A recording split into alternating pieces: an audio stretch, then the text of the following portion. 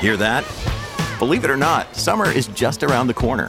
Luckily, Armor All, America's most trusted auto appearance brand, has what your car needs to get that perfect summer shine. Plus, now through May 31st, we'll give you $5 for every $20 you spend on Armor All products. That means car wash pods, protectant, tire shine, you name it. Find out how to get your $5 rebate at armorall.com. Armor All, less work, more clean. Terms apply.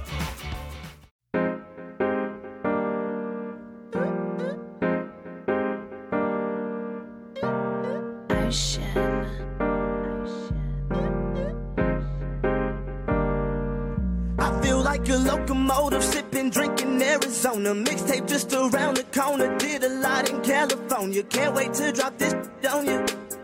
Yeah, they gon' have fun with that. Smash like Songam and my songs gon' break through. Good evening and welcome back to the podcast that is always up to speed with Formula One. It is Thursday, August 24th, 2023. My name is Mark Daly. Join me as always is Mr. Mark Hamilton. Hammy, how the heck are you? And before we get going, before I let you answer, I should let you answer. How are you, sir? I'm fine. Continue. You obviously had a preamble that you wanted to share. Go on. I'm just in a good mood because, you get that wonderful show opening music from JT the Human always puts me in a good mood. And also today is my daughter Alexis's 13th birthday, so I'm in an extra good mood. And Formula One is back this weekend, and that makes me even in a much more bigger, gooder mood. If that's even English, which I don't think it was, but whatever. I'm just happy tonight. So yeah. So first of all, shout out to your daughter, happy birthday! But not only is it the return of Formula One, and by the way, that month-long break was way too short. It went by so fast. I felt like when I just sat down and recorded the Belgian Grand Prix episode. But it did. This is a special event for you because it's the Dutch Grand Prix. It's one of your actually, it's kind of one of your three home Grand Prix, because I guess you have the British, the Dutch, and the Canadian Grand Prix. That's right. And Zandvoort is a pretty cool track. I was just kind of going through, looking over the history and some of the race wins and things like that. And, I remember when I was like really little, like some of the races there, like in the early 80s. And then it like literally fell off the calendar for nearly 40 years. And we're going to do a proper race preview later in the show. But it was interesting. Jim Clark. I'm getting my names all mixed up here. Jim Clark is the most winningest driver at Zandvoort. Won 4 times, and Max has won the past 2 years in a row. He could really vault himself up there into the list of all-time winners, because I think Jackie Stewart had 3 wins there in the 70s as well. So pretty cool. And it was neat to see some of the pictures of people doing track walks today and that awesome banked corners and things like that. I mean, we talked about, I think it was either last week or the week before, and some of like this trend of reprofiling that we've seen at circuits around the world, and so some of them, like what they've done to improve some of these different circuits. But the banked cornering that they put at Zandvoort, I think, was a real winner. And some of the other changes that they've done at some of the other tracks have really worked well. But anyways, we're going to get into that. First of all, just a quick shout out to the Race Weekend magazine. Go check them out, theraceweekend.com, RACEWKND.com. Enter in our promo code ScuderiaPod at checkout, save 10%. Also, a shout out to Tease and the crew at racingexclusives.com. They've gifted us with a wonderful autographed half-scale Max Verstappen helmet for the winner of our Fantasy League this year. I noticed that there were some changes, going over the fantasy standings here. And we was talking about standings before we jump into it. Just want to quickly go down the standings in the 2023 Formula One World Championship. On the driver's side, Max Verstappen, 314 points, leading his teammate Sergio Perez, who has 189. Fernando Alonso, 40 points behind Sergio. He has 149 points, pardon me. Lewis Hamilton, only a single point behind Fernando now with 148. And then Charles Leclerc from Ferrari, rounding out the top 5. He has 99, and so does George Russell, who's in 6th. Over on the constructor side, we have Red Bull blazing the way with a hefty 503 points. Mercedes 247, Aston Martin 196, Ferrari 191. That's getting awfully tight there as well. And then McLaren 103. And a couple other things here. Happy birthday to Nico Hülkenberg, who turned 36 this week.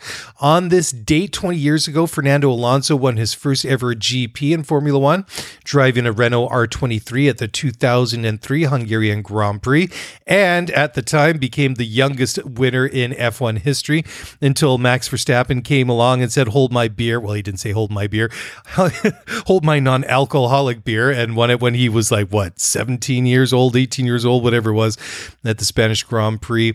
A couple other cool things as well. Disney Plus has released the first previews of their 4-part documentary on Braun, the Impossible Formula One story, which will be narrated by Keanu Reeves, which is going to be pretty cool. Also, big congrats to the Spanish women's football team winning the Women's World Cup this past weekend. Very exciting. And the Men's Basketball World Cup is underway. The Vuelta a España, that gets underway this weekend. So many exciting and top-class elite sports going on. And NFL kicks off just around the corner as well. So you can understand why I'm in a good mood. I hope I'm sharing some of the happiness, because, boy, there's still a lot of bad news out there. So this is like our release valve for the week to come in here and talk about Formula One thing and other things too. But Hammy, I'm sitting here, I'm kind of jabbering on. We've got things to talk about, and we did tell everybody before the summer break, or at the beginning of the summer break, we were going to do a mid-season review. Dropped a ton of content over the past 3.5 weeks, never actually did it, and then we decided, well, we don't really need to do one, or we kind of run out of time to do one. So let's go over this like really quickly.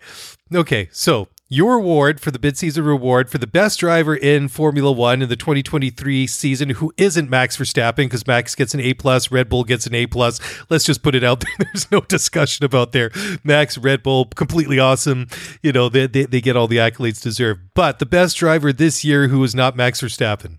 So, and following up, you can probably guess what my number 2 question is going to be. Very much putting me on the spot here. I did not know about these line of questions, but no question, and I think we can move on quite quickly, it's Fernando Alonso. He's extracted every ounce of potential from that Aston Martin. And again, when you comp him against his teammate, he is just miles ahead, no pun intended, but for sure, Fernando Alonso.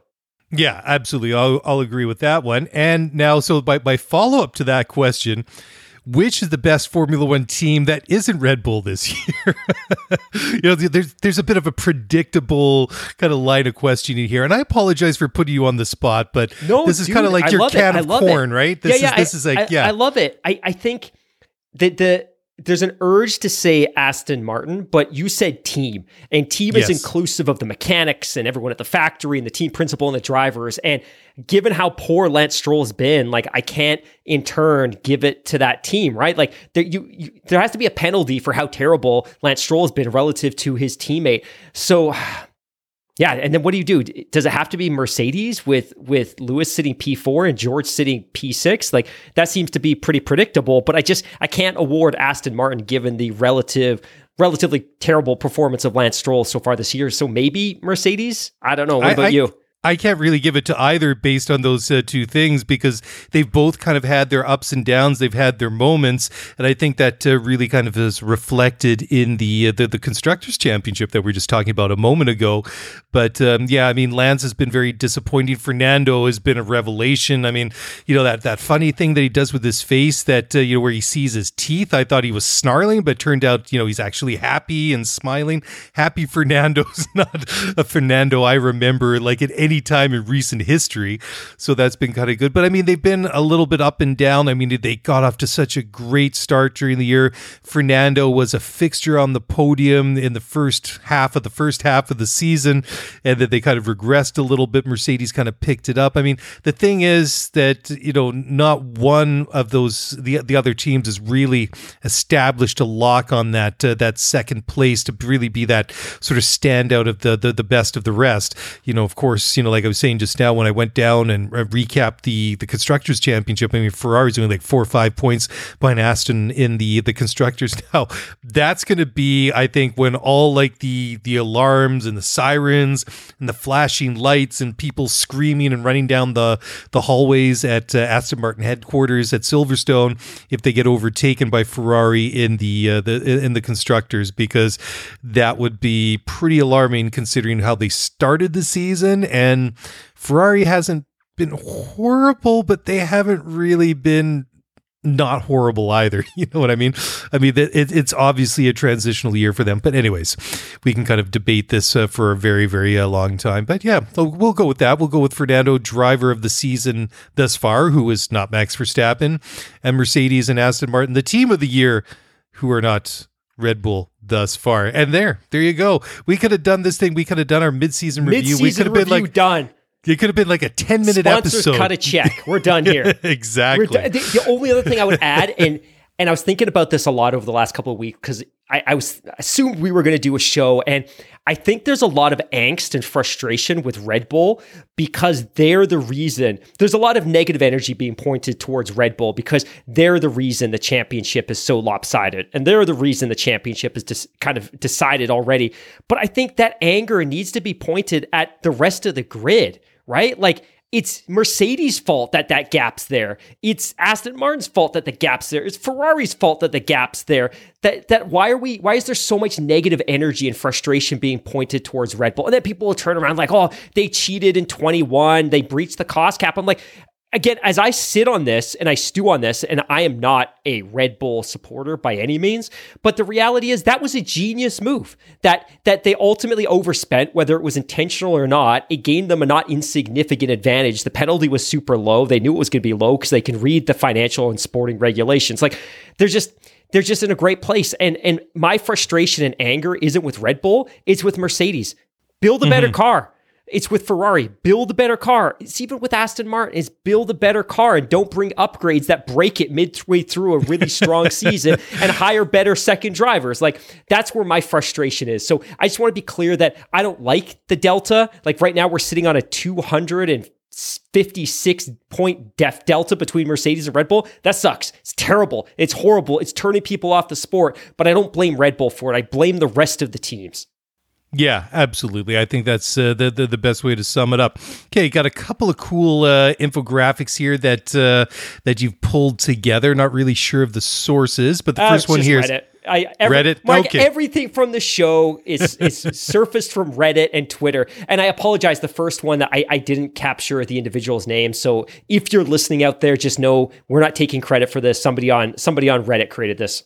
Yeah, it's very cool. So this is F1 race wins by driver nationality. So since 1950, we've had 1,091 Formula One Grand Prix, 113 race winners, 23 nationalities, and 88 of those have been home wins.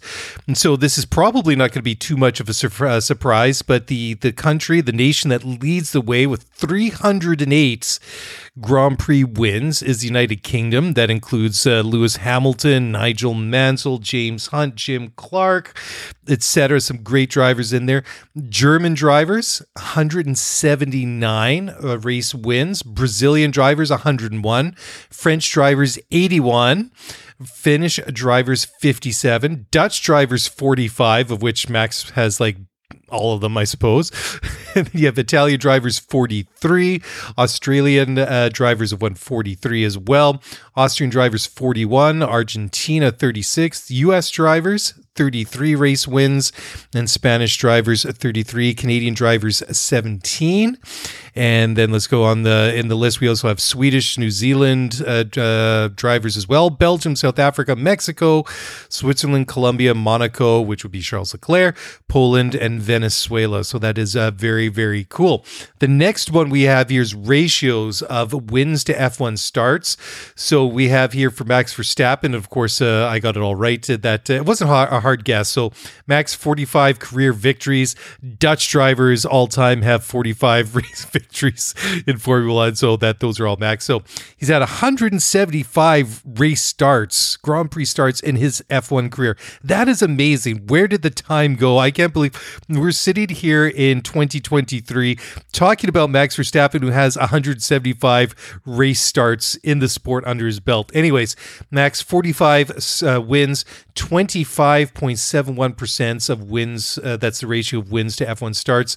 Alain Prost, 51 wins in 199 starts. That was an entire career. And of course, back in that day when Prost was an active driver, They were, much shorter seasons, like was it 16 in those days in the 80s and 90s. Ayrton Senna, 25.47 wins, 41 wins out of 161 starts.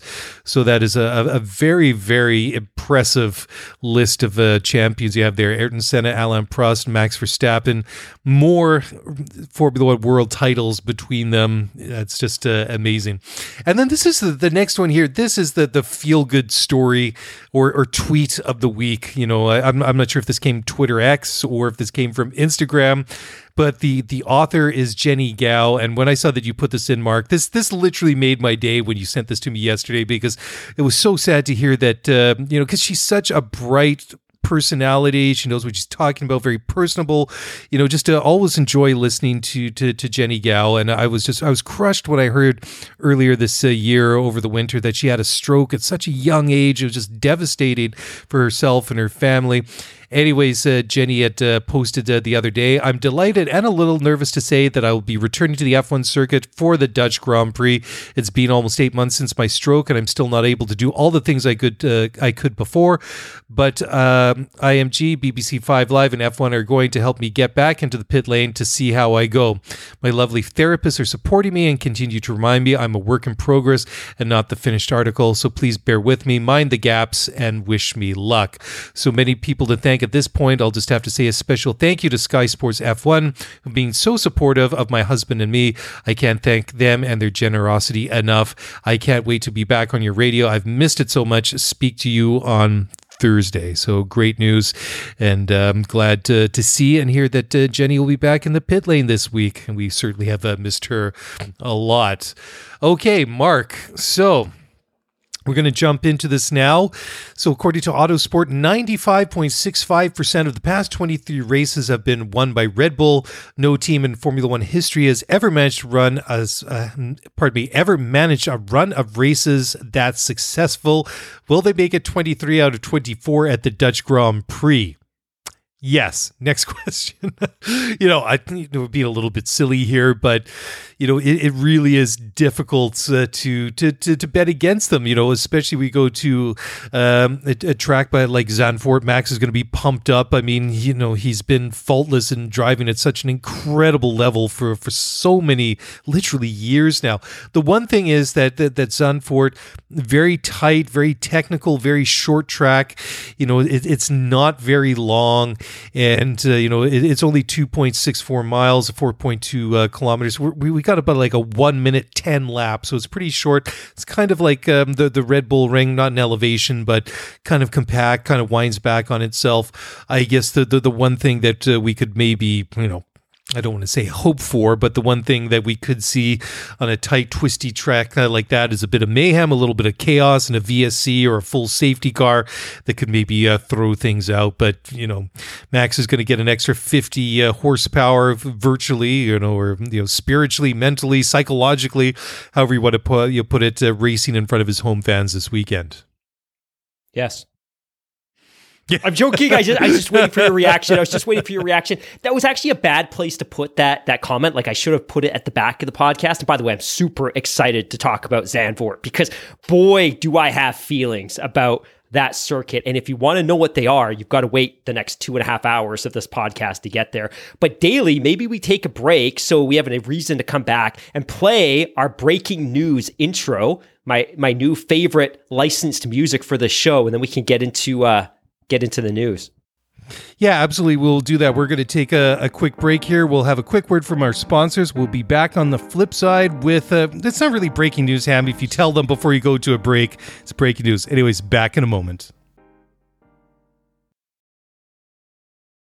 Passion, drive, and patience. The formula for winning championships is also what keeps your ride or die alive. eBay Motors has everything you need to maintain your vehicle and level it up to peak performance. Superchargers, roof racks, exhaust kits, LED headlights, and more. Whether you're into speed, power, or style, eBay Motors has you covered. With over 122 million parts for your number one ride or die, you'll always find exactly what you're looking for. And with eBay Guaranteed Fit, your part is guaranteed to fit your ride every time, or your money back. Because with eBay Motors, you're burning rubber, not cash. With all the parts you need at the prices you want, it's easy to make your car the MVP and bring home huge wins. Keep your ride or die alive at ebaymotors.com. Eligible items only. Exclusions apply. Another day is here, and you're ready for it. What to wear? Check. Breakfast, lunch, and dinner? Check. Planning for what's next and how to save for it? That's where Bank of America can help. For your financial to-dos, Bank of America has experts ready to help get you closer to your goals. Get started at one of our local financial centers or 24/7 in our mobile banking app. Find a location near you at bankofamerica.com/talktous. What would you like the power to do? Mobile banking requires downloading the app and is only available for select devices. Message and data rates may apply. Bank of America NA, member FDIC.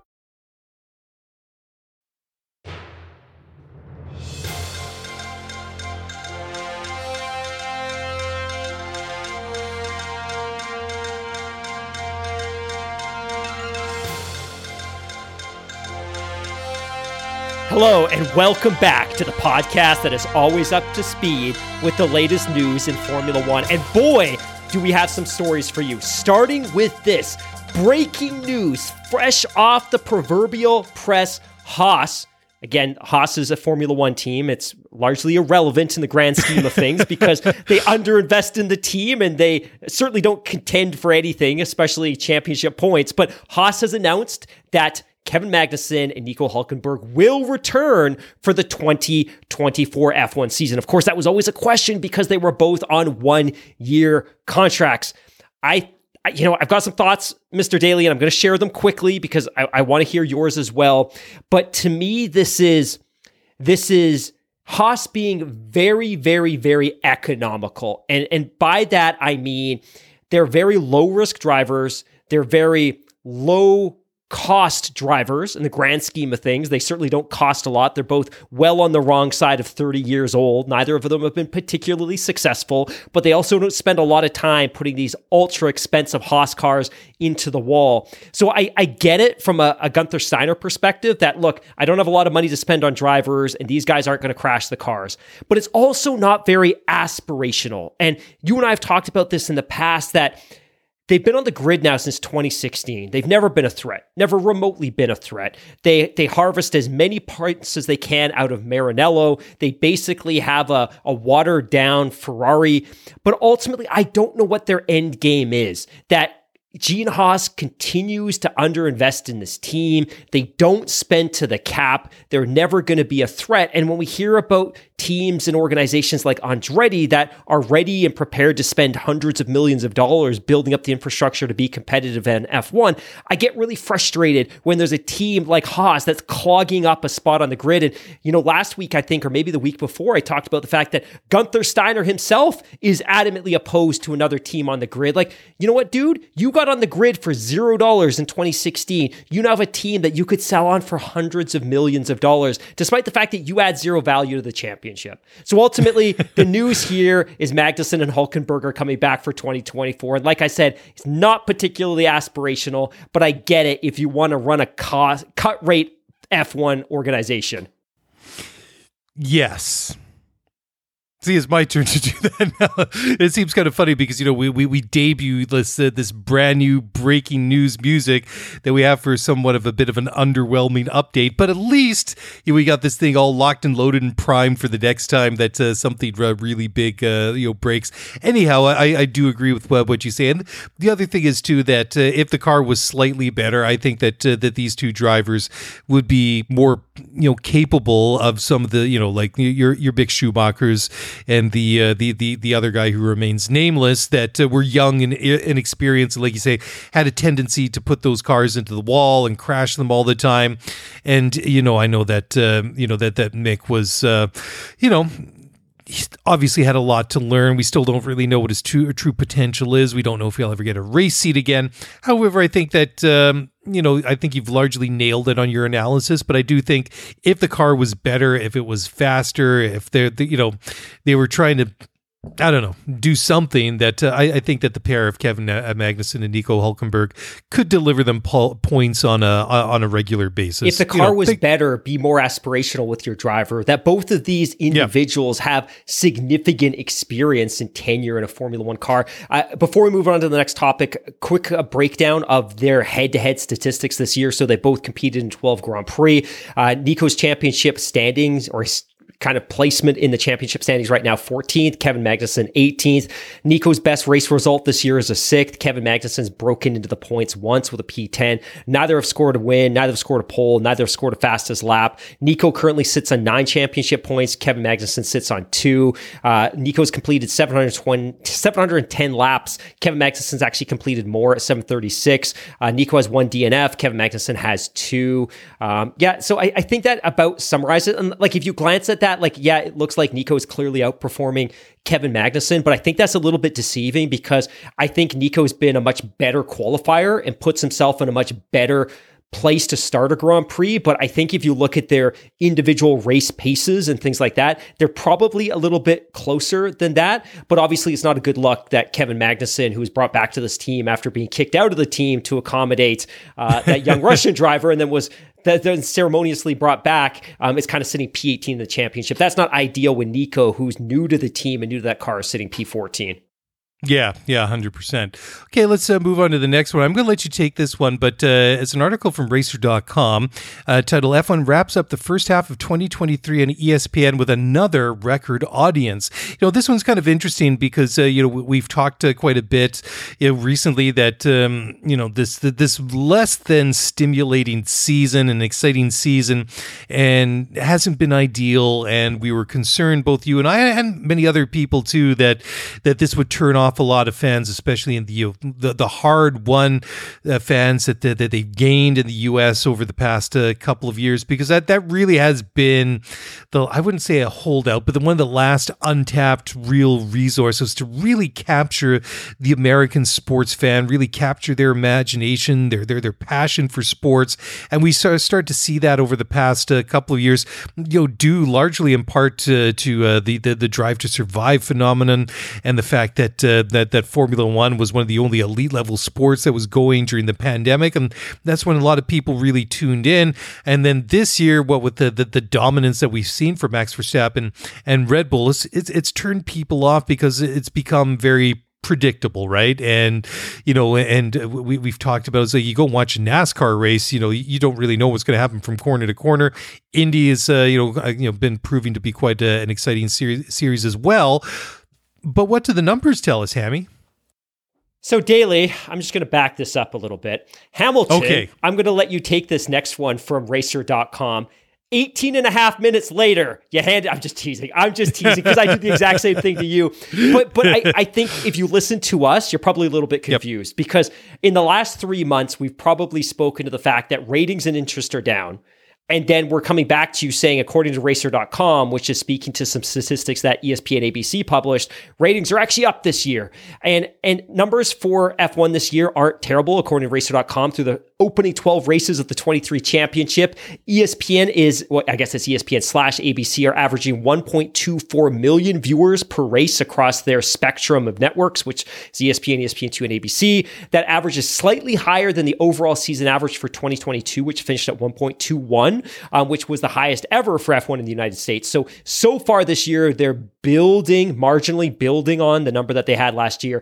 Interestingly, that 1.24 number, that average, is really bolstered by 3 specific events. And that is the Miami Grand Prix this year, which drew 1.96, Monaco, which drew 1.79, and Canada, which drew 1.76, which currently sits second, third, and fourth in the all-time list for live F1 television audiences. So it's a mixed bag. And I think the question is, are our numbers stagnating, or should we actually be pretty impressed with these numbers given the quality of the championship?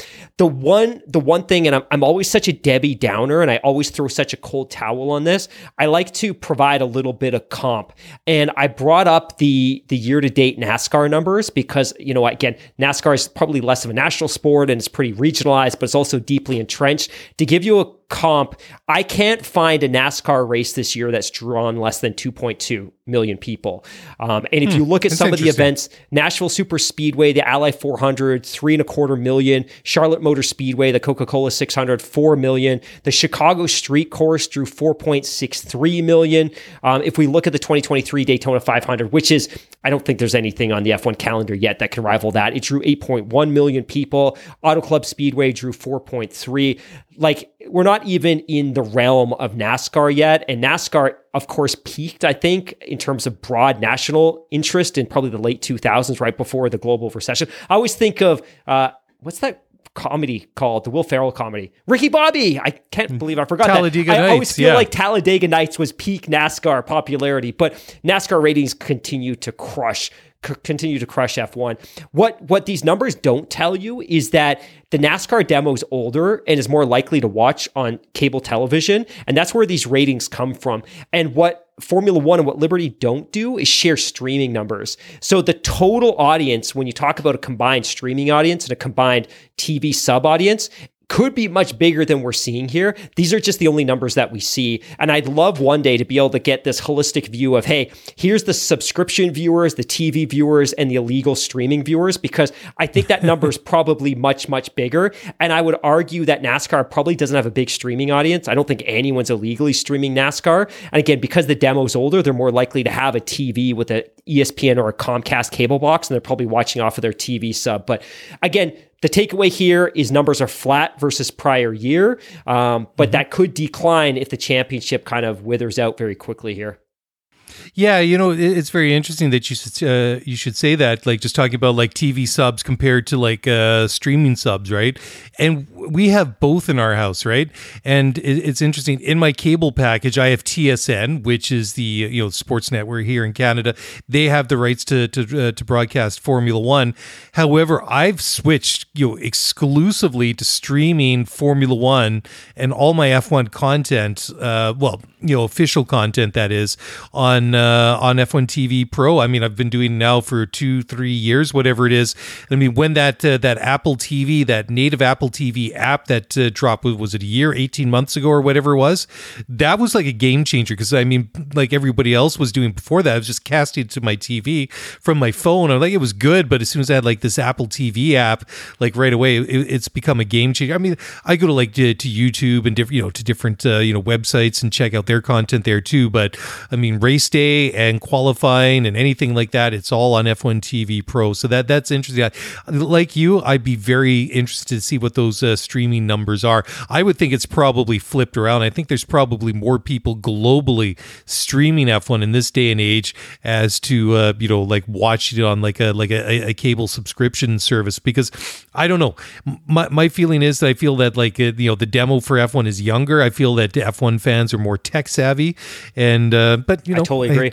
I totally agree. I think we have to be careful too, and I shared this on a podcast a couple of weeks ago, that not every region has access to F1 TV Pro. I mean, they can get the app, but they don't get the live races, and that's because Liberty has really strict agreements with local broadcasters. So we sit here in Canada and we're kind of lucky because what TSN, which for all intents and I'm going to move on.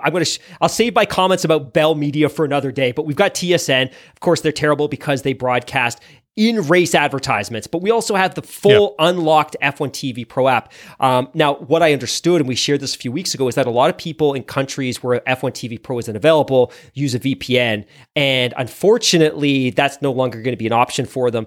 And surprisingly, for those of our listeners living outside the UK, in the UK, the F1 TV Pro app doesn't exist. Like, you are forced to subscribe to Sky.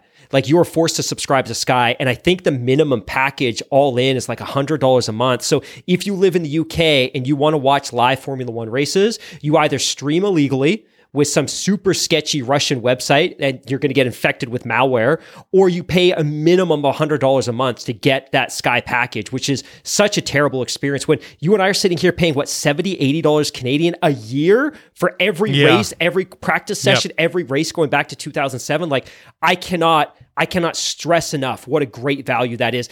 They can double the price, and God knows they probably will now that I said this, but they could double the price and it would still be a fantastic value.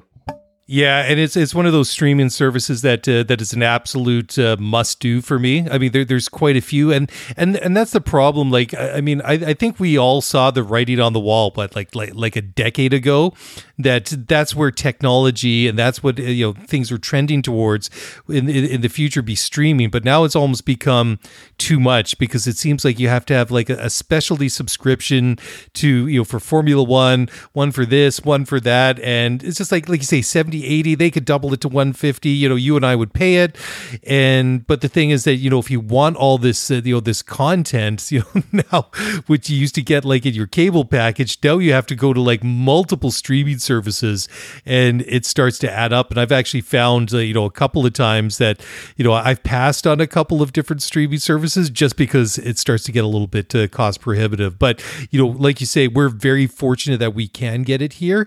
And my real big beef with TSN is not the fact that they do their in-race commercials. I mean, you just kind of get used to it. But the thing that really kind of burned me was that the producers were obviously waiting when people would have like eyes on the screen. It's like Lewis Hamilton question. No question whatsoever. Yeah. And I remember years ago we were doing a Twitter Spaces chat, and somebody came on. They actually started grilling Tim Hauraney about that. Poor Tim Hauraney's not in the broadcast studio. He's not the director inserting the advertisements. But again, it's not just you and I that feel that way.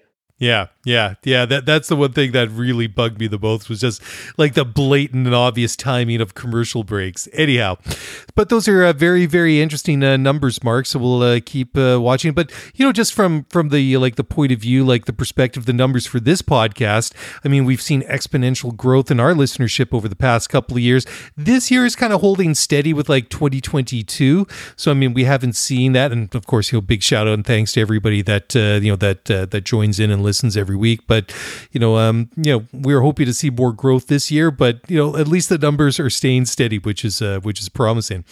Now, what is also promising, which is really cool to see, is the race organizers at the Circuit of the Americas for the U.S. Grand Prix in Austin, Texas, said that they are not changing the recipe amid F1's Miami and Las Vegas Grand Prix. I think this is great because, Vegas, of course, is going to be a spectacle. We're going to experience this whole thing, and we're going to be blown away by it. I'm sure even at home when we're watching it, and the people that are watching it there on the Strip in Las Vegas in November. Kind of gotten used to Miami over the past 2 years now, and the vibe and the way that they run their event now. But COTA, Austin, it has more of a down to earth. It just feels like a more grassroots kind of event.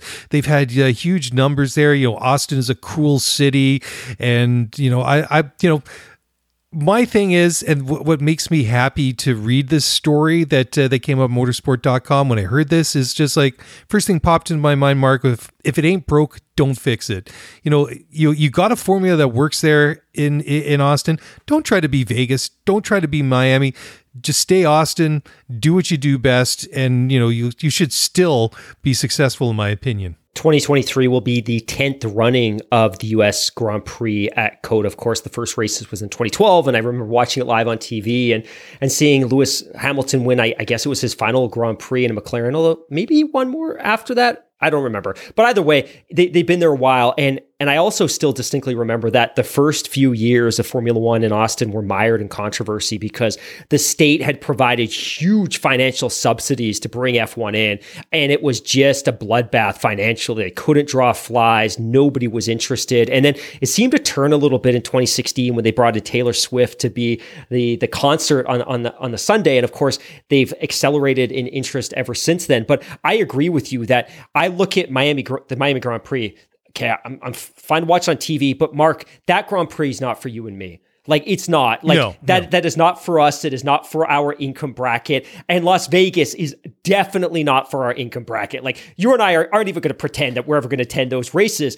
But there's something about COTA that seems very lunch pail, blue collar, kind of for the masses. And it's the closest thing in the US to a traditional Formula One Grand Prix, which is, it's a traditional circuit. It's carved out of the countryside. There's a big fence around it. Everyone comes storming in carrying their coolers and their beer and their flags and their camping chairs. And it's just a big festival / party for 2 or 3 days, right? Like, it is what it is. It could be swampy. It could be dirty. It could be sweaty. There probably aren't enough bathrooms. The merch is going to sell out, but everyone's just there to get sunburnt and have fun. And I think they've done a really good job of it. The other thing that I took away from this article is obviously we've seen their attendance ratchet up the last couple of years because there's been demand and they've added some grandstands. One of the takeaways that I had from here is, one, that they're hoping with some additional infrastructure improvements that in the next couple of years, they could crack the 500,000 spectator mark over a 3-day weekend, which would be absolutely legendary. F1's never done that before. And then the other thing, and I saw this on Reddit the other day, is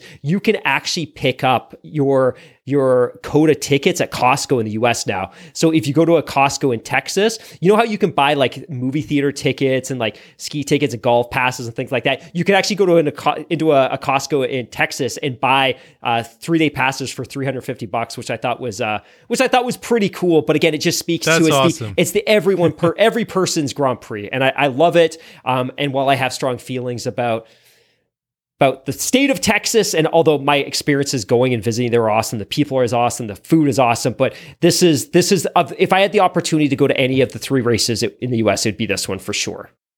Yeah, you really nailed it. It's like very much like you're a traditional Formula One race, just the whole experience around it. I don't have it. I think you nailed it. I don't need to add anything else to that one. Okay, so let's move on to the next story here. And so this one is, again, from Racer.com, is why Ben Sulayem is willing to pitch the FIA against Liberty and the new teams debate. And this is an interesting one to talk about because this really seems to be...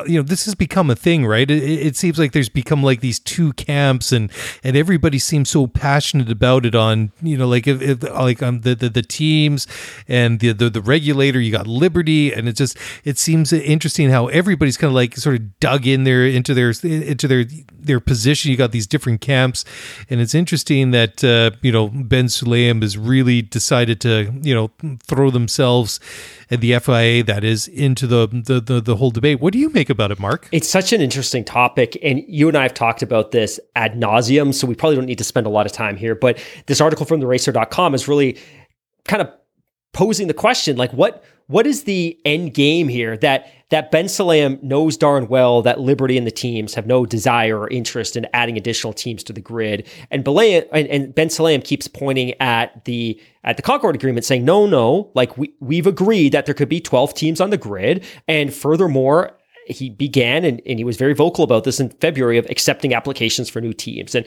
there's a ton of criteria that they have to go through. But ultimately, at some point this year, the FIA, led by Mohammed Ben Sulayem, is going to come forward and say, hey, we recommend this bid. And it's probably going to be Andretti. It could be 2. And ultimately, it's going to pitch them in a fierce battle with Liberty, because everyone knows what Liberty's opinion is here, that they are not ready or willing to accept a new team. But the FIA is dragging these potential entrants through the process. They're going to make a recommendation. Liberty's going to say no. They're going to get to loggerheads. That potential bid, that potential candidate that's been recommended is probably going to pursue legal action. Like, it feels like he's setting the FIA and Liberty up for a collision course. And in a sense, I don't disagree that, look, you know what, if there's a really otherworldly candidate out there that's going to add true financial value to the sport, and they're willing to pay a truly appropriate expansion fee, like, let's have that conversation. But I don't like the fact that he's railroading this through, knowing that Liberty's not open to it. And at the same time, I don't like the fact that the teams and Liberty aren't open to the idea either, even if there was an incrementally or significantly higher expansion fee. But it's just interesting. And Ben Sulayem certainly has not walked lock in step with Liberty, right? This isn't the first time they've come to loggerheads. He had to step away from this from F1 earlier this year because he'd made some really wildly inappropriate comments about the valuation of Liberty, and Liberty basically had to set their lawyers on him and say, hey, you need to stop talking about our business because you're compromising the value of the sport. But it'll be interesting to see how this plays out, because again, like I said, Daly, at some point this year, he's going to recommend Andretti. I think that's a lock. And then it's setting Liberty up to be the bad guy, because they're going to have, because I would say if you spoke to any Formula One fan, like the general consensus, especially on this side of the Pacific in North America, the general consensus is they want Andretti on the grid. And now they're going to set Liberty up to have to decline that. And it's going to be really messy, man. So in the back half of the year, we're going to be talking about the cost cap and potential breaches. And we're going to be talking about this endlessly. It's interesting, right? When you see, like, you know, in 2023, when you see like the FIA led by Mohammed bin Sulayem, like you say, at loggerheads with the commercial rights holder at Liberty Media, it's very different from the way things used to be. You had the FIA run by, well, depends what era you're going with, but then you had Formula One management run by Bernie Ecclestone. And I wouldn't say that, you know, let's just say that they seem very friendly with one another, right? It's just like they're obviously different entities, but you know, they seem like they got on very well together. So to have Ben Sulayem kind of coming out, and I completely forgotten about that when you know, he you know, kind of, I wouldn't say put his foot in his mouth, but you know, certainly, you know, he had an opinion on that valuation of Liberty, and he certainly didn't see any problem holding it back. I mean, maybe you know, the FIA's lawyers maybe advised him to, you know, think about saying something similar in the future. But yeah, it will be a very interesting situation that when they come and say, okay, well, it's Andretti or whoever it is the recommended bid, and the expected you know, showdown. It's going to be very interesting to watch, and a situation that you know, we're not really used to, because you know, when you said earlier in the program, you had Haas join the sport in 2016 basically for nothing. Regardless if it's Andretti or if it's some of these other bids that have kind of like, or you know, reported, you know, suspected bids that have kind of like, you know, percolated up through the news feed over the, you know, the recent months. Regardless who it is, it's going to be interesting to see this whole thing kind of kick off. So we'll see what happens, and you know, who's going to be the one. Is going to be a bend but don't break? Is somebody going to completely buckle over? It's, you know, it's there's always drama in Formula One. There is, and that was the thing, right? That I was going to add, man, is like, none of this is new. There's always something going on and it's all about greed, and it's all about money. Yep. And I think that's maybe the one thing that we have to kind of, I think, I'm trying to think about the right way to say this, but the FIA is itself a nonprofit, right? Like, ideally they're looking at this through a different lens than Liberty, which is why they're not worried about the potential impact of the valuation of the F1 teams and how much money the individual F1 teams make. That maybe if we give Mohammed bin Sulayem the benefit of the doubt here, he's looking at this through the lens that we have an opportunity to increase the global reach of F1 by adding teams, and it's the right thing to do. And then Liberty and the F1 teams are looking at this strictly, and maybe they're one and the same, I don't know, but clearly the F1 teams are looking at it as adding additional teams is going to subtract from the income that we earn from this sport, because it's unlikely that a new team is going to increase the size of the pie. They're going to take away from our slice of the pie. And then Liberty's probably thinking, hey, I just need to keep the teams happy because I don't want to be in a situation like in 2010 where I had teams threatening to leave the sport. And that's wildly unlikely, but Liberty has to pander to the teams to a certain degree, because those are the biggest stakeholders in the sport financially. Yeah, absolutely. And it's kind of funny when you think about it that, you know, a decade and a bit ago, like you say, you had teams that would threaten to basically pack up and take their toys and go home, right? And now it would be just like, are you really sure you want to do that? That would be a very unwise thing for you to do, because if you decide to leave Formula One, you're probably never coming back in this day and age, because, you know, somebody else might snap that up, or they just decide, okay, team whoever is gone, you know, we're happy now because we still have 11 teams, you know, if assuming they expand to 12 or whatever it is. And yeah, I just kind of think that once you leave, that door's closed. If anybody has a few moments and they want to Google this, of course, I think when we look back on 2009, we kind of gloss over this because Braun was such a great story. But in 2009, there was an FIA FOTA dispute. And if you're wondering what the FOTA was, it stood for the Formula One Teams Association. And the teams had basically got together and created a union to go head to head with the FIA over a series of proposed changes to the rules and regulations for the 2010 Formula One season. I think initially some of the objections were around a budget cap, et cetera, et cetera, et cetera. But ultimately, all of this came together on the eve of the 2009 British Grand Prix when the FOTA teams announced that effective the next year, they were breaking away from the FIA and Formula One and forming their own championship. So we were months away within the last decade and a half of exactly that happening, of F1 breaking down and the team starting their own championship independent of the commercial rights group and the FIA. Yeah, it was a very real possibility at that point in time. Anyways, time to take another quick break. When we come back, we'll talk about why James Voles from Williams thinks that $1 billion is not a lot for a Formula One team. Anyways, time for a quick break. We'll be back on the other side. Don't go away.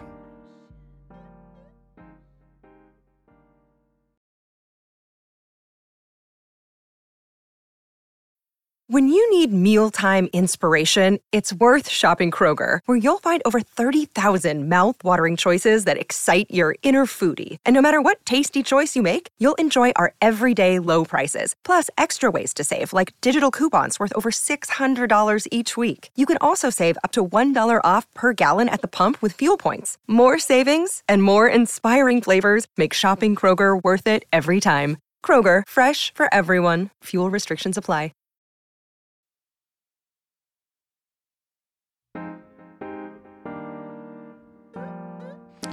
All right, welcome back. Mark Daly, Mark Hamilton, still breaking down all the weekly news and goings on in Formula One. And next story comes to us courtesy of Matt Koch over at speedcafe.com.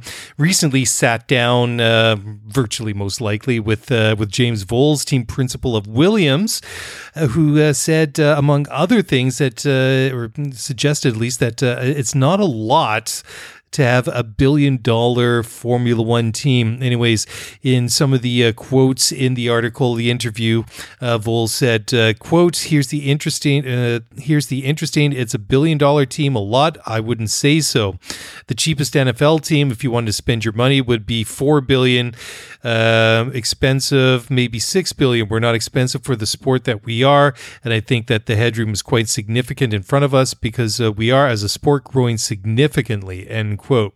I think that's a very fair valuation observation, I should say, by Voles, that $1 billion, although we're saying, wow, $1 billion team, like what are the Dallas Cowboys worth now? 5, 6, 8? Yeah, they're $10 billion. Yeah, so I'll bring that up for you right now. Maybe not 10. I'll bring that up for you right now. So Sportico recently released the evaluations, or at least their interpretation of team valuations, and I think, oh my gosh. Yeah, I've got it up right here. The 2023 valuation of the Dallas Cowboys, according to Sportico.com, is $9.2 billion.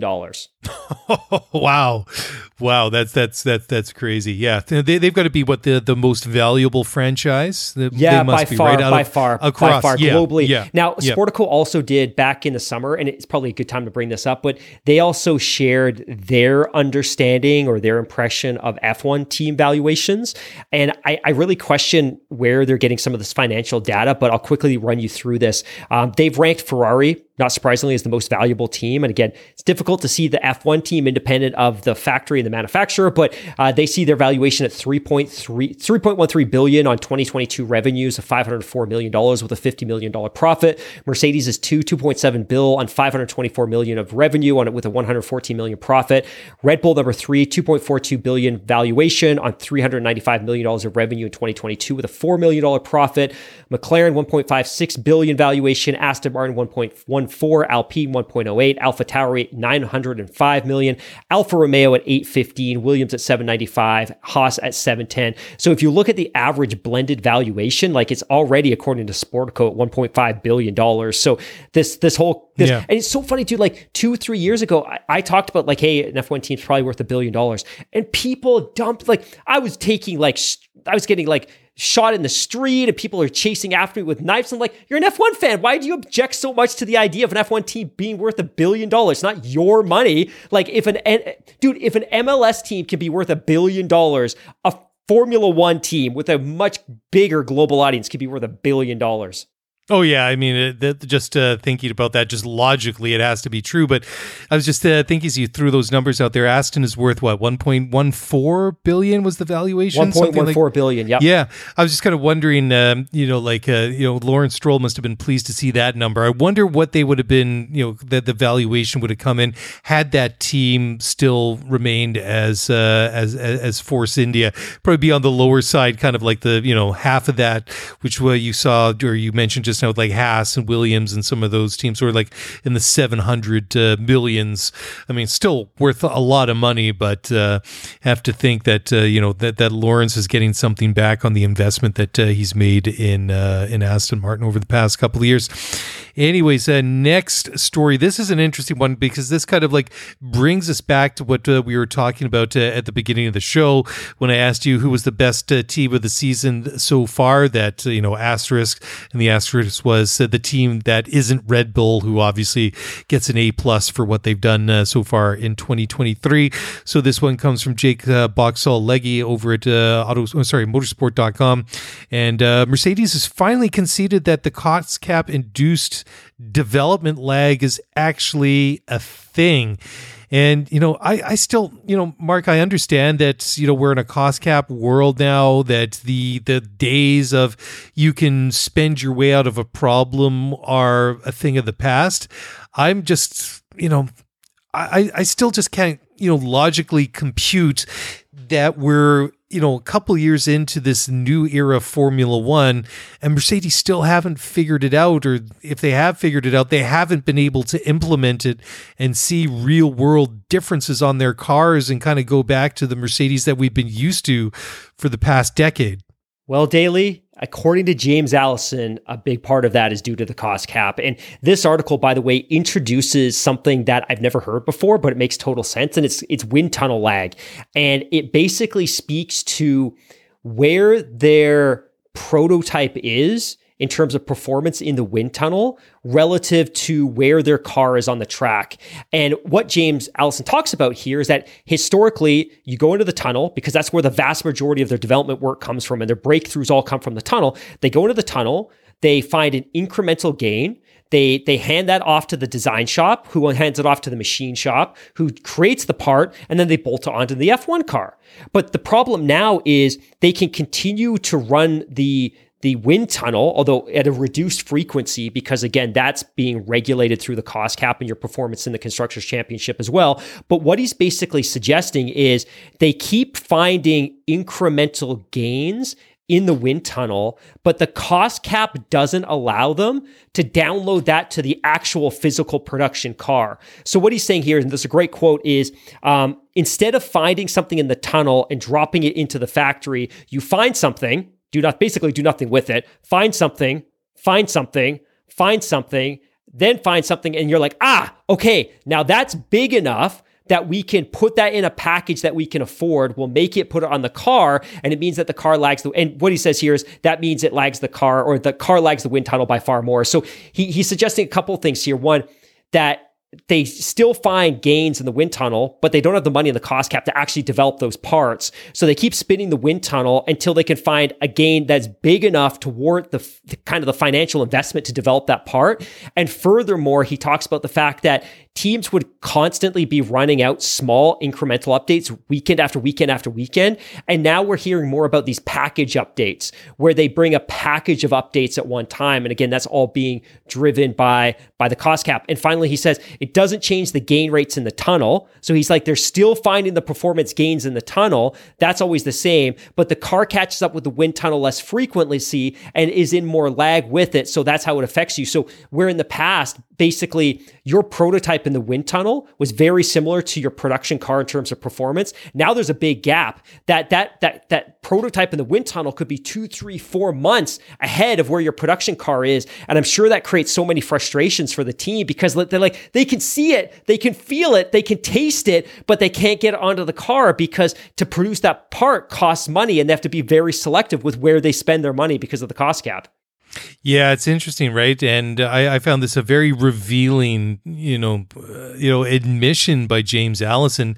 And it's almost like you just kind of like keep going around and twisting the Rubik's Cube until you solve that one side. It's like, this is the one that's actually worth the time and the money to do it. And it's just like all these other ones. Yeah, that's good, but yeah, not worth it. Yeah, that's not worth it either. This one, maybe, still not worth it. It's just like, it's kind of like you have that eureka moment.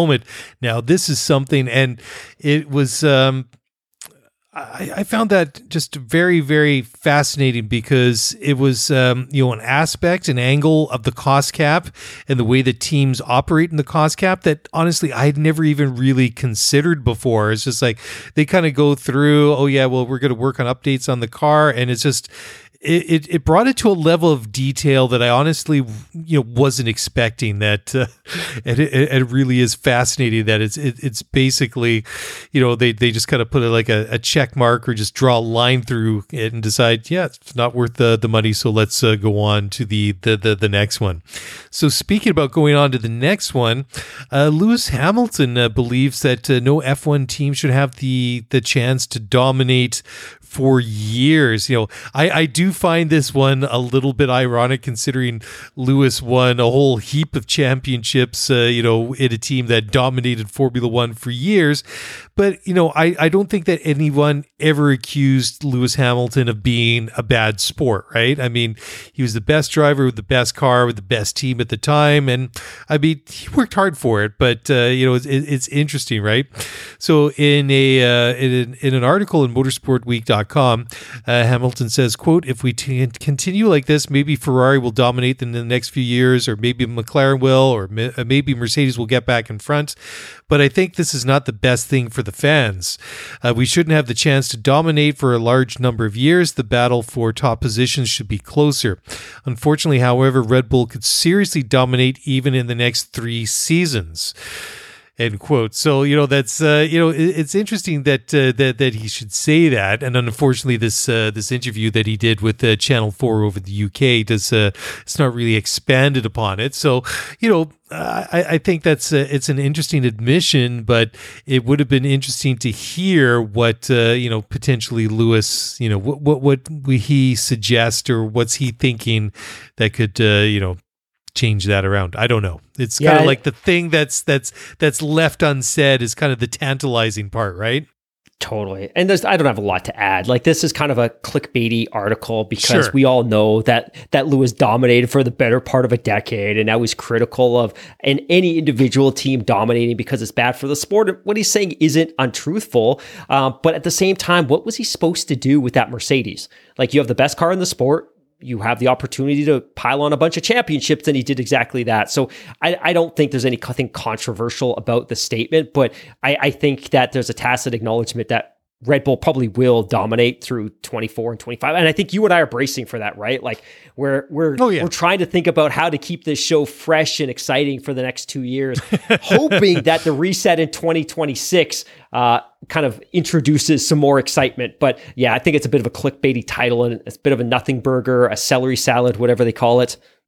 Yeah, fair enough. Like I said, I mean, it's interesting that he kind of says like what a lot of us are saying, but it's the unsaid part for me that is, well, Lewis, if that's what you think, well, let's hear some ideas. So talking about ideas, Frederick Vasseur, team principal at Ferrari, apparently has some ideas, and he says that for 2024 they're going to change up the engineers, they're going to change up the design philosophy, and this could either be a home run, or it could be a foul ball, or you could just strike out at the plate. Who knows? But the thing is that I like about this attitude is that Vasseur's not at least on the surface, is not afraid to try and change things up and just kind of keep the wheels at Maranello turning in the same way that they have for however many years. I mean, they've become, what's the proper word here? Kind of mired. I think they've become kind of stuck, and I think that you're going to have to make, I don't know if radical changes, but you're going to have to make some big changes if you're going to break that cycle of where they've been. I mean, Ferrari. I mean, it kind of boggles my mind that they've won some races here and there, but Kimi was the last guy to win the championship back in, what was that, 2000 and what, 8, 9, 7, whatever it was. It's been a long time, right? It's been a decade and a half since a Ferrari driver was the world champion, and we don't need to go over all the hits and misses, especially the misses have been the ones that have made the headlines. It's just not this year. It's just not last year. It's this underlying theme of not quite good enough, and at sometimes that gap to the leaders, especially the first couple of years that Vettel was there, they were pretty competitive, and he was taking wins, kind of pushed Lewis for a championship for a part of a season there in 2017. So, but it's like I say, it's the stuff that they weren't doing right or have gotten horribly wrong in some cases, which detract from what they're doing. So they got some work to do there. The genesis for this conversation is that Frédéric Vasseur sat down with the Italian publication Gazzetta and shared some interesting points. And the article is in Italian, and full disclosure, I didn't read it because I don't read Italian, but while scrolling through Reddit, I found an individual named Snoring_Pig who actually did a really good job of breaking out some of the highlights from this interview and a couple of the big takeaways. And again, shout out Snoring Pig for this. But in the article, he mentions that he's already made 25 new hires for the technical department at Ferrari. So you talk about making big changes, that's not an insignificant change. Now, the challenge is that most of them are on gardening leave, and he also acknowledges that it's very hard to attract and recruit technical expertise because most of it's based in the UK, and it can be a challenge getting them to Italy, but that's a big takeaway. He also speaks very much about the drivers and is very complimentary about both of them, which is nice to hear. He mentions as well that Ferrari will stop their wind tunnel developments for this season after July. So that would be done at this point. So at this point, they're probably largely focused on their 2024 Challenger, and that their final upgrades based on the July data from the wind tunnel will probably arrive in time for Doha or Austin. So they'll continue to bring upgrades through the last couple of months of the season. And then finally, and I thought that this was the gold star takeaway from this, is I've talked a lot in the last couple of years about how much senior executives at Ferrari seem to be meddling in the bureaucracy that is the F1 team and undermining Binotto. And I didn't like the fact that John Elkann had reached out to Lewis Hamilton personally to offer him a contract. Like, you have a team principal. Like, if Lewis is your target, get your team principal to have that conversation. But he acknowledges that he has dinner with Vigna every week, and Elkann frequently communicates with him over the phone. And he says this constant communication with both of them is good because it brings alignment on internal processes and helps things get handled more quickly. So there's more cohesion from a decision-making perspective. So if true, that's good, because at least he's partnering in these otherwise potentially meddlesome senior executives in the project and making them evolve. But if it's helping them get cohesion and consensus on decisions more quickly, that's a good thing. So yeah, a couple of good takeaways here. But I think to your bigger point that ultimately, to me, there's probably no F1 team that's more bureaucratic and slow moving than Ferrari. And I think that, I'm not saying it needs to be leaned out or hollowed out, but they need to find some efficiencies there, and they just need to be able to turn more quickly when it comes to decisions and things like that.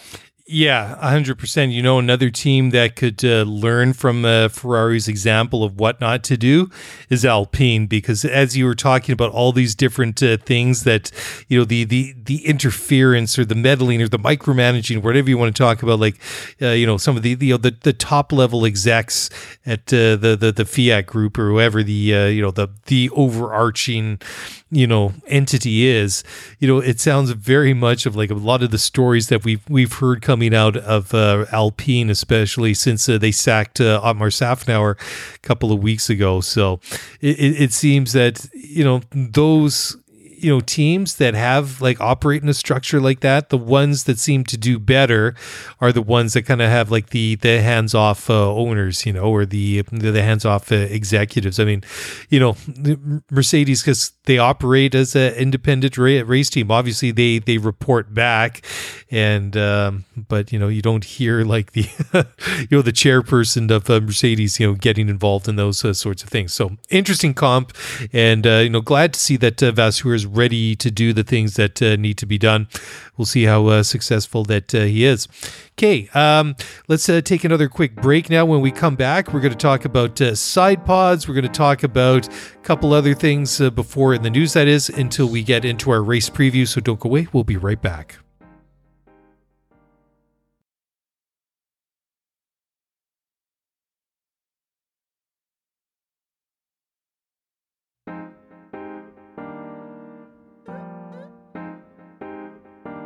All right, welcome back to the program. Couple more news stories to go over before we get to our race preview.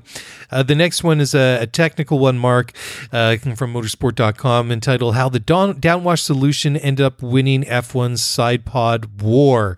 So, we had new technical regs coming into effect for last year. So this is the second year that we've seen these new cars.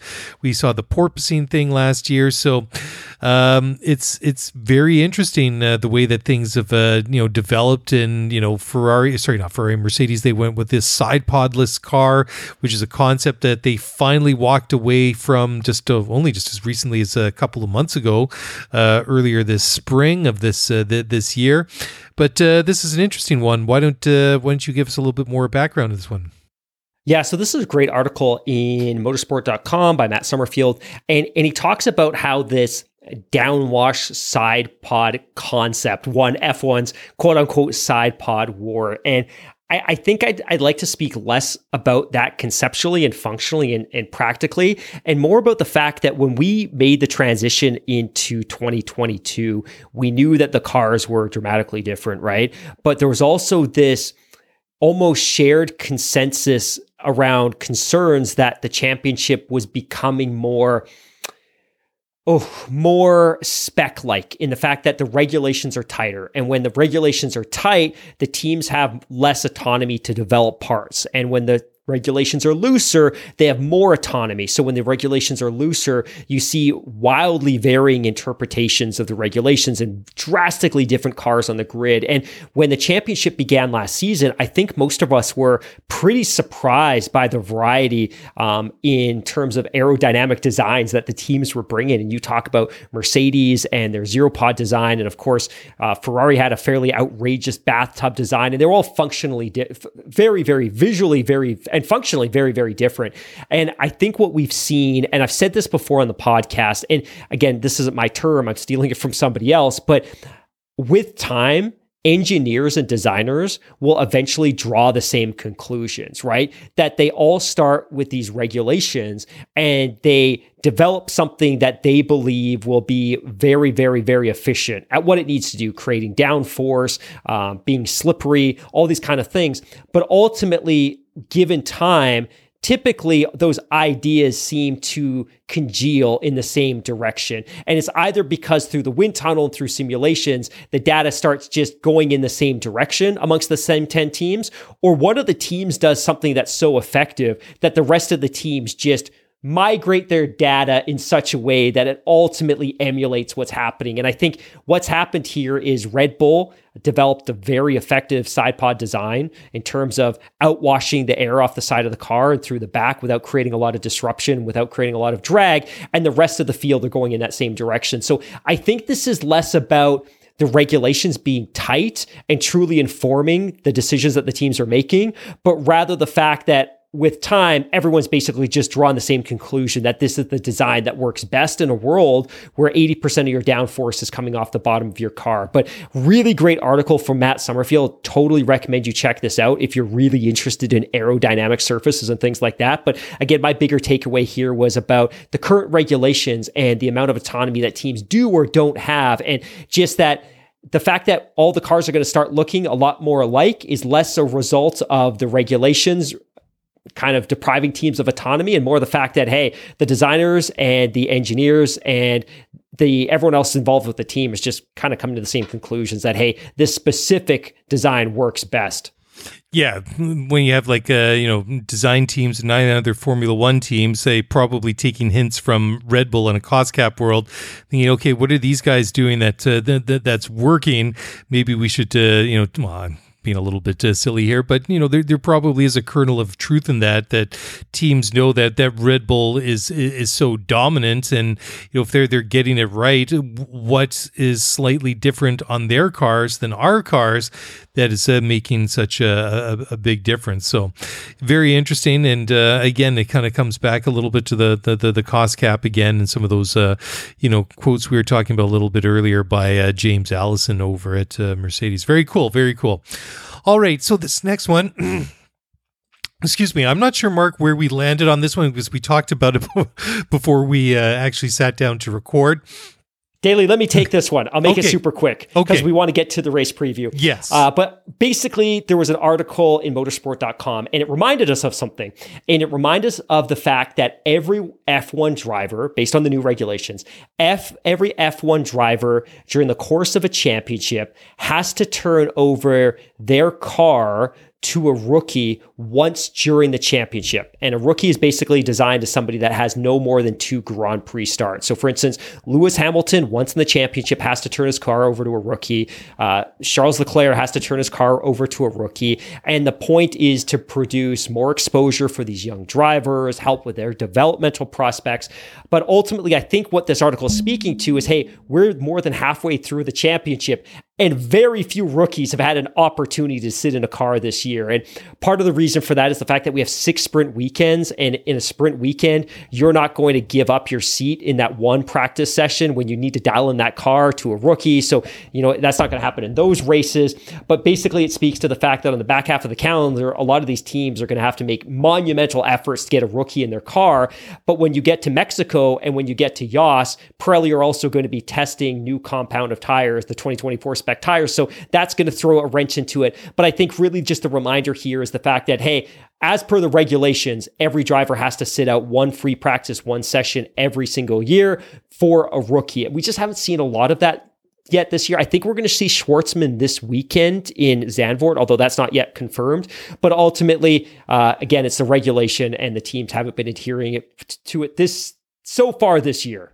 Okay, so you figured it out, because we were kind of going over this one before the show started. What does this mean? What does this mean? Okay, you figured it out, so that nothing further to add. But I just hope that the times and the slots that have been allocated for these rookie drivers, if they get the benefit and the opportunity to do this, that the teams fulfill their obligations and let the drivers get in there, because that is such an incredible part about Formula One. Because when I sat down with Stuart Bell a couple of weeks ago, and we were just talking about the careers of Ricardo, and then we started talking about Oscar Piastri, and just the fact that you need several $1 million to in funding to have a serious crack to get to get to an elite level of motorsport, namely Formula One, is the bare minimum. So the opportunities that once you get there, and that was the big story there that we talked about last week, with Alex Palou and the whole walking away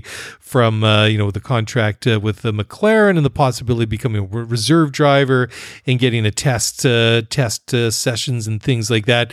Just seemed like those were going to start slipping away. It's just it's got to be frustrating if that is your end goal, or your the target that you have in sight as a young driver. That's what you're progressing to, hopefully, and aiming for. You have the funding in place, but the fact that these seats don't come up very often, but more to the point, not only do race seats become available very often, there just aren't opportunities just to even get miles on one of these cars. That's why I think this initiative is so great. Just hopefully that all the rookies that get the opportunities are supposed to actually get them, they can put the miles on the car that they need to develop. Okay, so let's we're there, Mark. Finally, it's taken a little while, but as usual, this is the time that in this show about we're pretty regular that way, that we're going to talk and preview the race this weekend. So we're going to see the third running of the Dutch Grand Prix in the modern era, that is, after being on hiatus since 1986. It came back online in 2020, so we've been there for the last couple of years, and I guess it would have been 21, 22. So this is the third time in the modern era. So Zandvoort is an interesting track. Some stats that we have there. Where did I put them? Got the wrong browser open. Here we go. Pull it back up again. So Zandvoort, it is a hang on, Grand Prix circuit, 4.259 kilometers, 2.646 miles, 14 turns.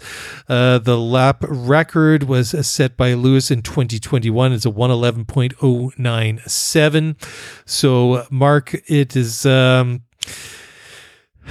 as we talked about earlier this show, is this going to be the opportunity for another team, another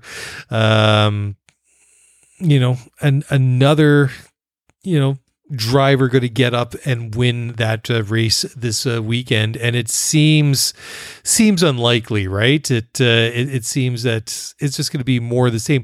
And I'm just looking at a bit of the timing here. I sort of stumbled a little bit because the lap record on one source we have here is a 111.097, and according to Pirelli Motorsport, they've got Lewis's lap record at 127. So we got about a 16-second spread in there, which doesn't even really account for a qualifying. But let's just keep in mind that we're looking at a Wikipedia as well, one of the other sources as well. Anyways, what do you think? I mean, I was looking earlier. So can we talk about the track a little bit too? Sure, let's do that. So first of all, to answer your inaugural question, are Red Bull going to win this weekend? Yes. Again, it could be wet, in which case obviously anything can happen. But barring a disaster, Max Verstappen's going to win. He's going to take his 9th win in a row. It'll be Red Bull's 417th consecutive victory. It's going to happen at home at Zandvoort in front of that Dutch crowd. It'll be amazing for Red Bull fans and for fans in that country. But I kind of want to back it up and talk a little bit about the track, because I think it's worth putting this track into a frame of reference. And if you talk about circuits on the calendar, and we've been talking a lot lately about low downforce and high downforce circuits, this is the textbook definition of a high downforce circuit. And when we talk about a high downforce circuit, we're talking about places like the Hungaroring in Hungary, where we just were, and we're talking about Monaco. Although, full disclosure, I don't believe that Monaco is a high downforce circuit, because I don't believe there's enough cornering speed to generate downforce at that circuit. So really, the best comp really is Hungary, and it's so much alike Hungary in the sense that it's a very windy track. It's very independent of the power unit, that the power units aren't particularly stressed. Of course, in Hungary, it gets hot, so there's a little bit more strain on the power unit. It's going to be very cool this weekend, so there's going to be less strain on the power unit. But you could be successful here without having a very significant power unit, that you could have a power deficiency versus some of the other teams and be successful. What's really important here is having a very sticky car in terms of downforce, being able to carry a lot of speed through the corners. And that happens with a low or high downforce wing, and it happens with a really great aerodynamic setup. So I think that's something that's worth considering. Again, like the Hungaroring, the average speed here is relatively slow compared to a lot of the circuits. If you look at Monaco and if you look at Singapore, the average speed around the circuit's like 150 to 160 kilometers. At the Hungaroring and Zandvoort, it's probably more like 200 to 215 kilometers an hour. Zandvoort is quicker than the Hungaroring. And like the Hungaroring, if you look at the track configuration, there's 2 DRS zones, but really there's one opportunity to overtake. And that one opportunity to overtake is on that main straight heading into turn 1, just like it is in the Hungaroring, which is where 90% of the overtakes happen at that circuit. Now, I've spent a ton of time on this track in the sim, and a couple of takeaways. One is that there's actually a surprising amount of elevation change change on this track. It's very roller coaster like, certainly more elevation change than you get at Hungary. You spoke earlier about the bank corners. Those are fantastic. I think ultimately they're engineered to allow the cars to carry a little bit more speed through that corner than they otherwise would, because when you're on that bank corner, obviously there's a ton of vertical load on the tires, but you're able to carry more speed independent of downforce. But again, really the only overtaking opportunity on this track is on that main straight. So it means that, like the Hungaroring and like in Monaco, qualifying is ultra critical. And if you can dial in your high downforce setup and you can put in some good times, you're going to be in a really good place for the circuit. Now, last year they brought, I think, the C1, the C2, and the C3, and they did the same this year. But one of the notable takeaways this year is that this year's C1 is actually different than last year's C1. So last year's C1 is harder than this year's C1. This year's C1 is really kind of like a C1.5. It's a little bit softer. And I actually because they have like a C0 is the hardest compound, you're right? Last year's C1 is this year's C0. But I went back because I wanted to get a sense of what the pit stop strategy was like. I didn't realize, but it was basically a 3-stopper for every team on the grid last year, and every team, it appears, I think with a couple of exceptions, used all of the compounds. So Max Verstappen, the race winner last year, he started on a fresh soft. He did 18 laps on that before switching to a fresh medium. He then went to the white hard C1 for I think 8 laps. And then he came in again and went out on a used red soft. So he had 3 stops, used all 3 compounds. And likewise, Russell had 4 stops. Russell had 3 stops, all of the compounds. Leclerc had 3 stops, all of the compounds. So that does throw an interesting wrench in, right? Like whenever you have a lot of pit stops, there's the opportunity for errors. There's the opportunity for mistakes in the pit lane. And then the other consideration and I didn't realize this until I was doing a little bit of research, is that the surface at Zandvoort is comprised of 2 different portions. One section of the track was repaved in advance of the 2020 Grand Prix, because of course we were supposed to be there in 2020 pre-pandemic. So there's a portion of the track that has a very smooth, very unabrasive compound, and the rest of the track is actually extremely old and very abrasive to the tires. So it's this weird mix of surface types throughout the course of the track. But ultimately, I think it's going to be super exciting to see what the drivers dial in terms of tire compounds. This is a very, very high stress circuit in terms of the tire. Probably not quite as much as Hungary, though, even though the average speed is a little bit higher here, the temperature is going to be much, much cooler than we typically experience in Hungary before the summer break. But again, it should be interesting. All things being equal, if it's dry, Red Bull should romp to a race victory. If it's wet, especially with the expected number of pit stops being 3, almost anything can happen. But my money would be on Max Verstappen winning this Grand Prix. And I'm sure it's yours as well. Yeah, it is. I mean, Max has just been driving too good for too long. And, it's just, like I say, he's going to be extra pumped because it's his home race. But just a couple of comments there. So first of all, like you say, when you sim this race, it's very interesting because they really wind up and they come out of that final turn in the bank corner and they come into the start-finish straight and they're just flying. They come into turn 1. And then I was trying to think, what is the correct word? Because you get that one, they're just flying when they come into the start finish there, right? Along the straightaway. And then I'm not sure, is the track kind of collapse on itself? Does it compress? Because all of a sudden it goes from very, very fast to very twisty, very tight. It kind of folds in on itself. And then any of the straight or straighter sections, they're just like in little bursts. So it's a very, very interesting way that you have a very, very fast section, and then it's it's kind of almost the opposite to that. And like you say, there is a fair amount of elevation change there because it's right close to the North Sea. It's in what they call the dunes. So there is quite a bit of undulation there. There's also a golf course not too far away where my cousin was playing in the Dutch Open, a number of years ago. So I'm quite familiar with the area. So you expect that if you're going to have a race in Holland is of course a very, very flat country. You would expect that it's almost going to be like a pool table, but it's a great location for a track.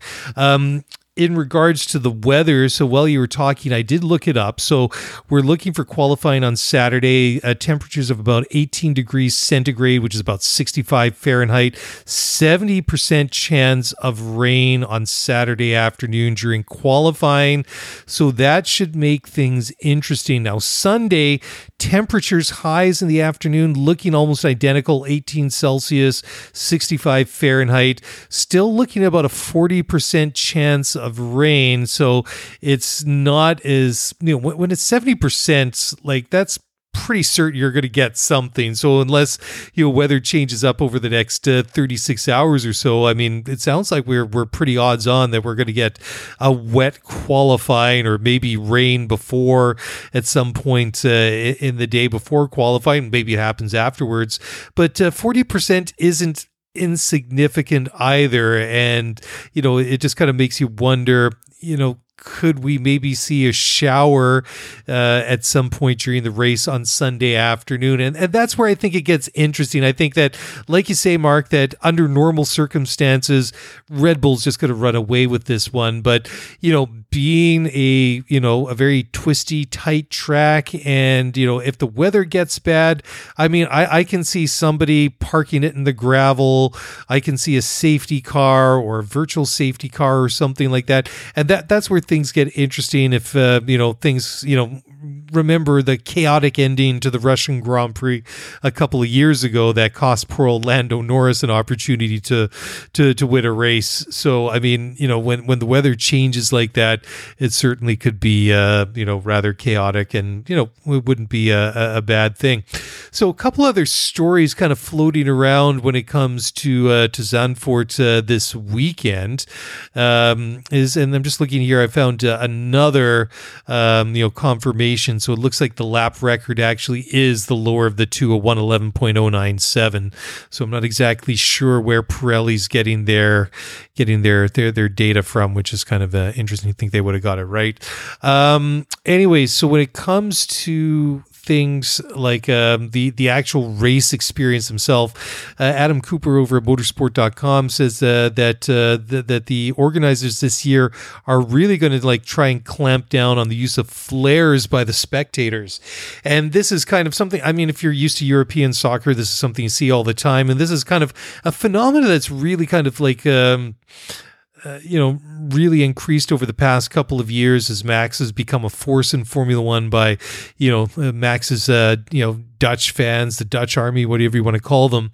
And I think last year I remember watching this race and it seemed like there was a crazy amount of use of flares. I mean, it's kind of cool, but at some point, it's a little bit too much. And, honestly, if I was sitting in the stands there, I don't know if I'd be all that, happy to be breathing in orange smoke the entire afternoon.